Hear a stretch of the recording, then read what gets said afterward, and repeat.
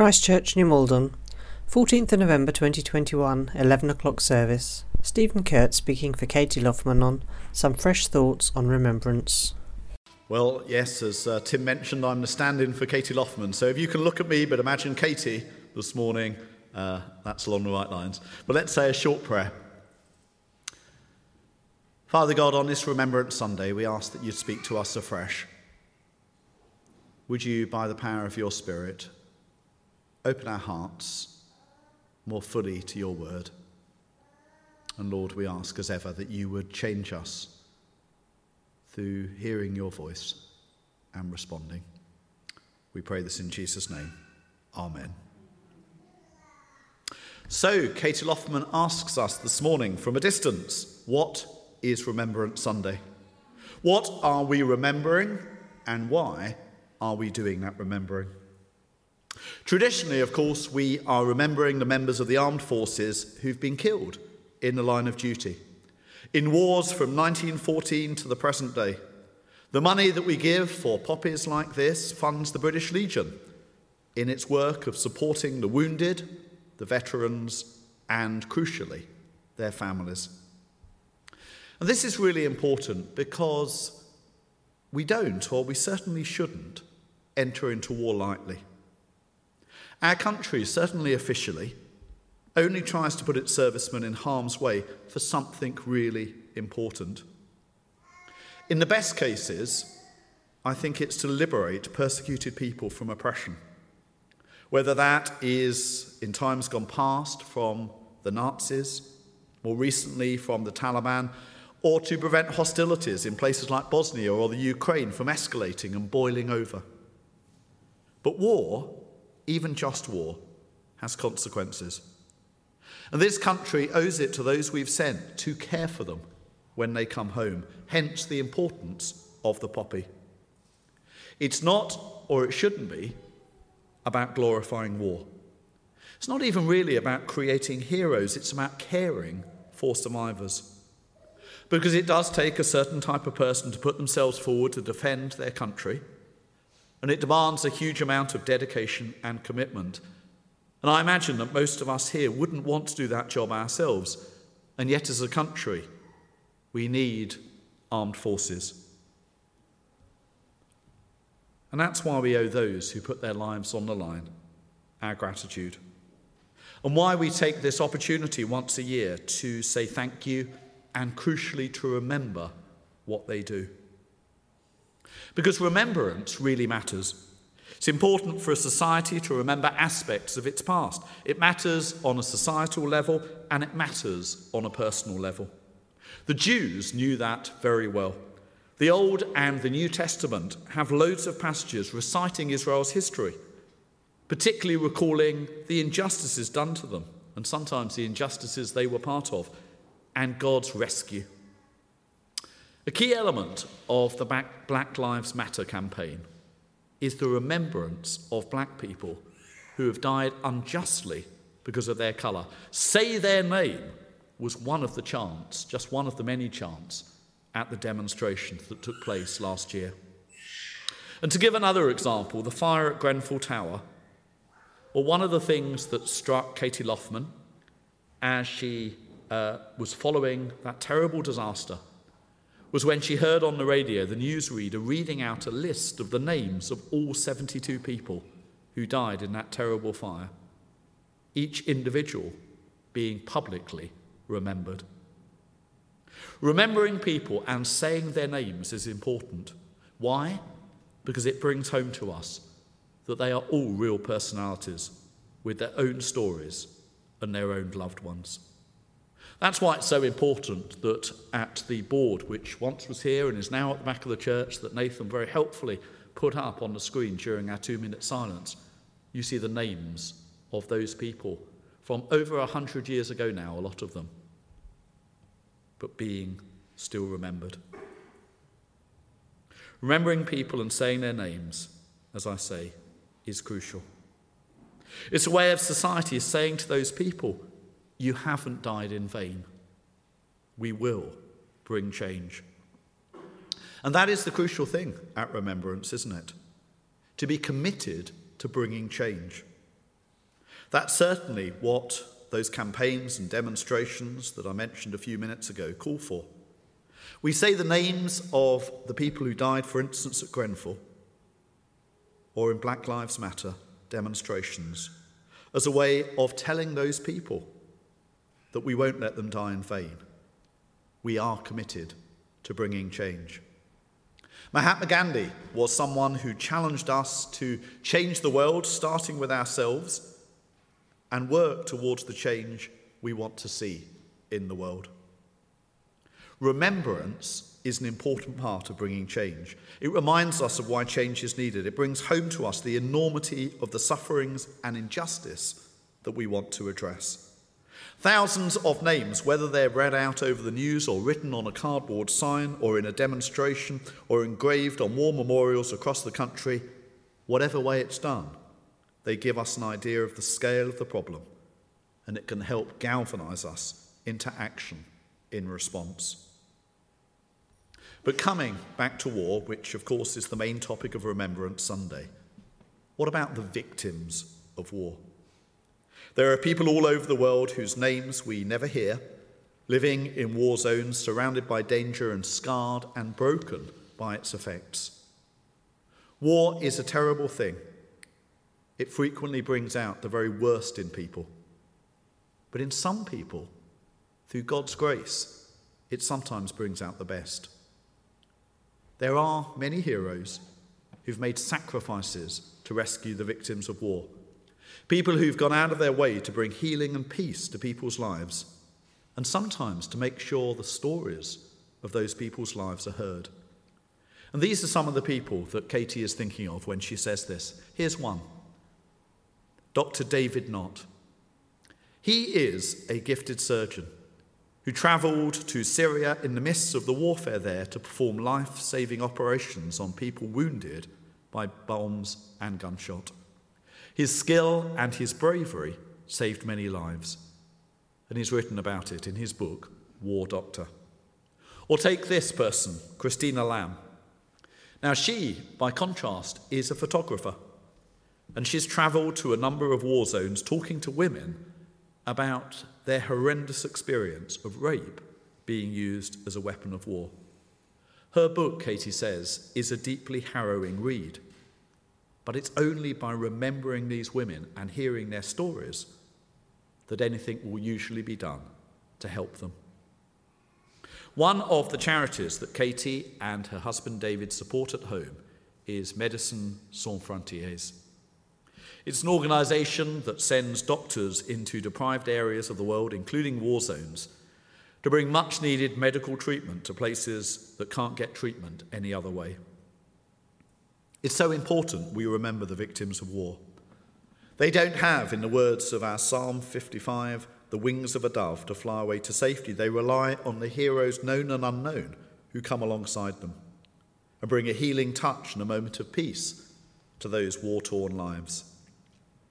So many people die in our world because they do not get help. Let's not let them die for nothing. Let's remember to support and pray for those people who are risking their own lives to save those that they can. And let's look at our Old Testament reading once again, Psalm 55, verses 4 and 5. It says this, "My heart is in anguish within me. The terrors of death have fallen on me. Fear and trembling have beset me. Horror has overwhelmed me." The psalmist there sounds pretty stressed, doesn't he? Here and in the rest of the psalm, he is lamenting what's happening around him. And he's pouring out to God how terrible he feels about it. This is grief. And it's so overwhelming that he wants, in those memorable words, to fly away from it all on the wings of a dove. And this, Katie says, is another important aspect of remembrance. Remembering in order to grieve. We all know the advice, don't we? Don't bottle things up, let them out, feel them, express your feelings.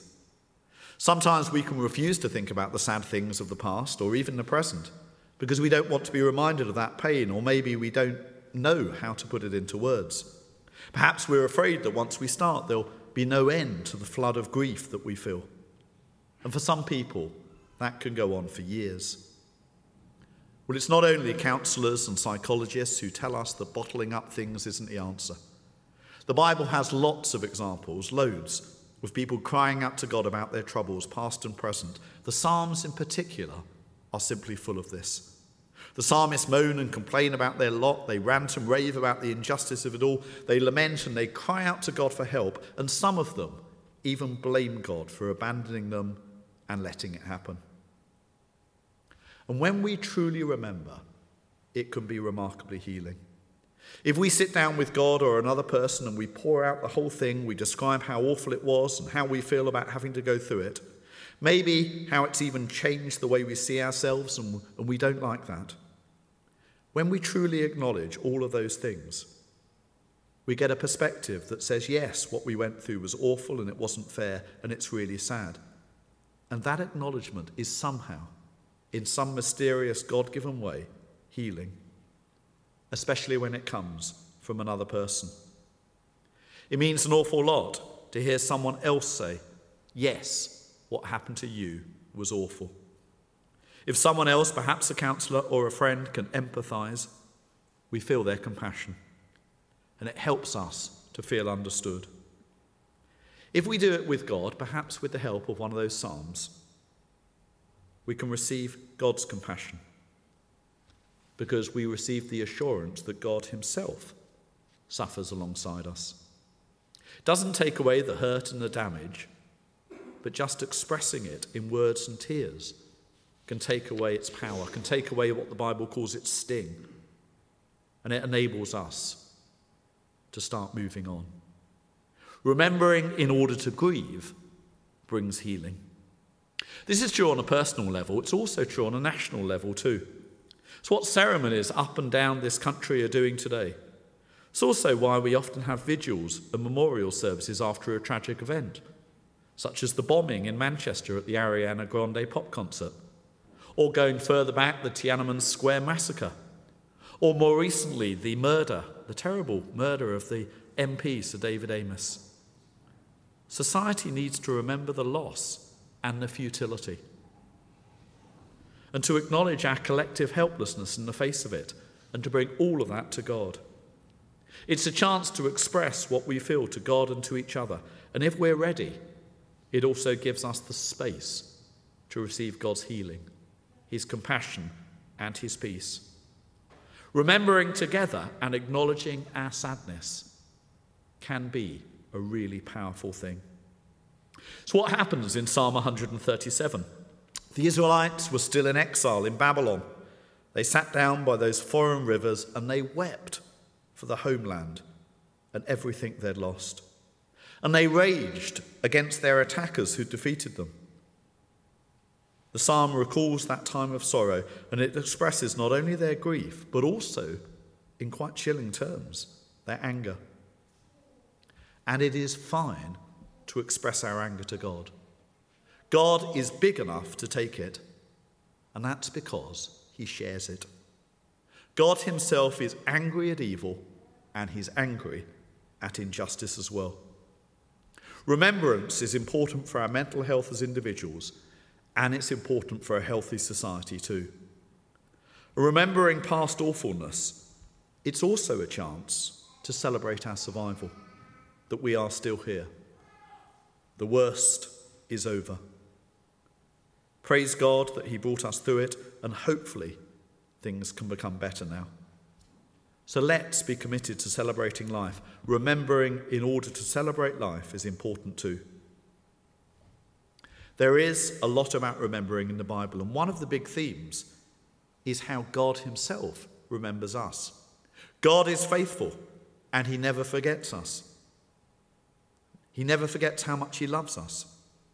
He never forgets to provide for us. He never forgets his commitment to rescue us. He never forgets his promises to us or his covenant with his people. And his faithfulness to us is greater than our faithfulness to him. Katie comments that she knows there have been several times in the past when she's forgotten about God, maybe for several weeks. But when she looks back, Katie says that she can see that although she wasn't thinking about him, he was still thinking about her. He was guiding her. He was protecting her. He was waiting for her to turn back to him. His faithfulness is greater than ours.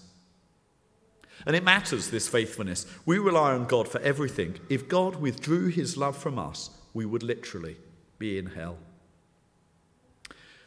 When Jesus was on the cross, he was sharing the very worst of human suffering.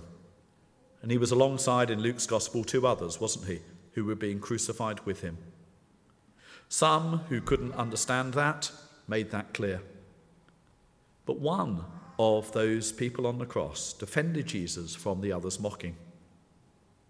And then he turned to Jesus and he said these words, "Jesus, remember me when you come into your kingdom."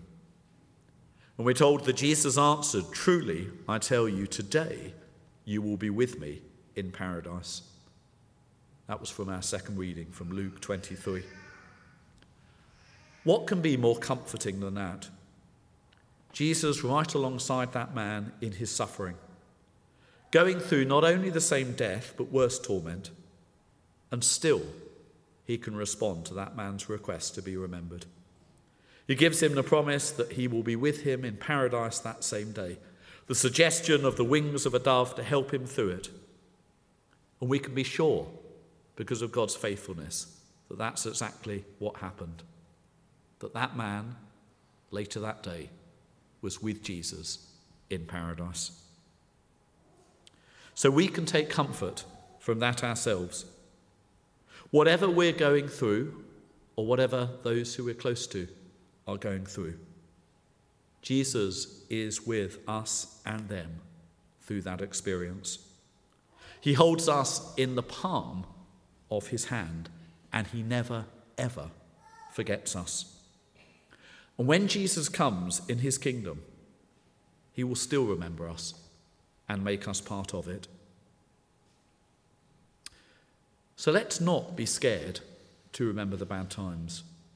Yes, they make us sad, but we can use that sadness or anger or whatever it evokes to allow ourselves to heal, to work for change in the world, or to celebrate our survival, or to help heal wider society. In that way, we rise on the wings of a dove, above our suffering, because remembering helps us to rise above the pain for the sake of something better and to find peace. But all the time we know that Jesus knows all about it and what we've been through, and he remembers that. And God, in his faithfulness, never, ever forgets us. Amen.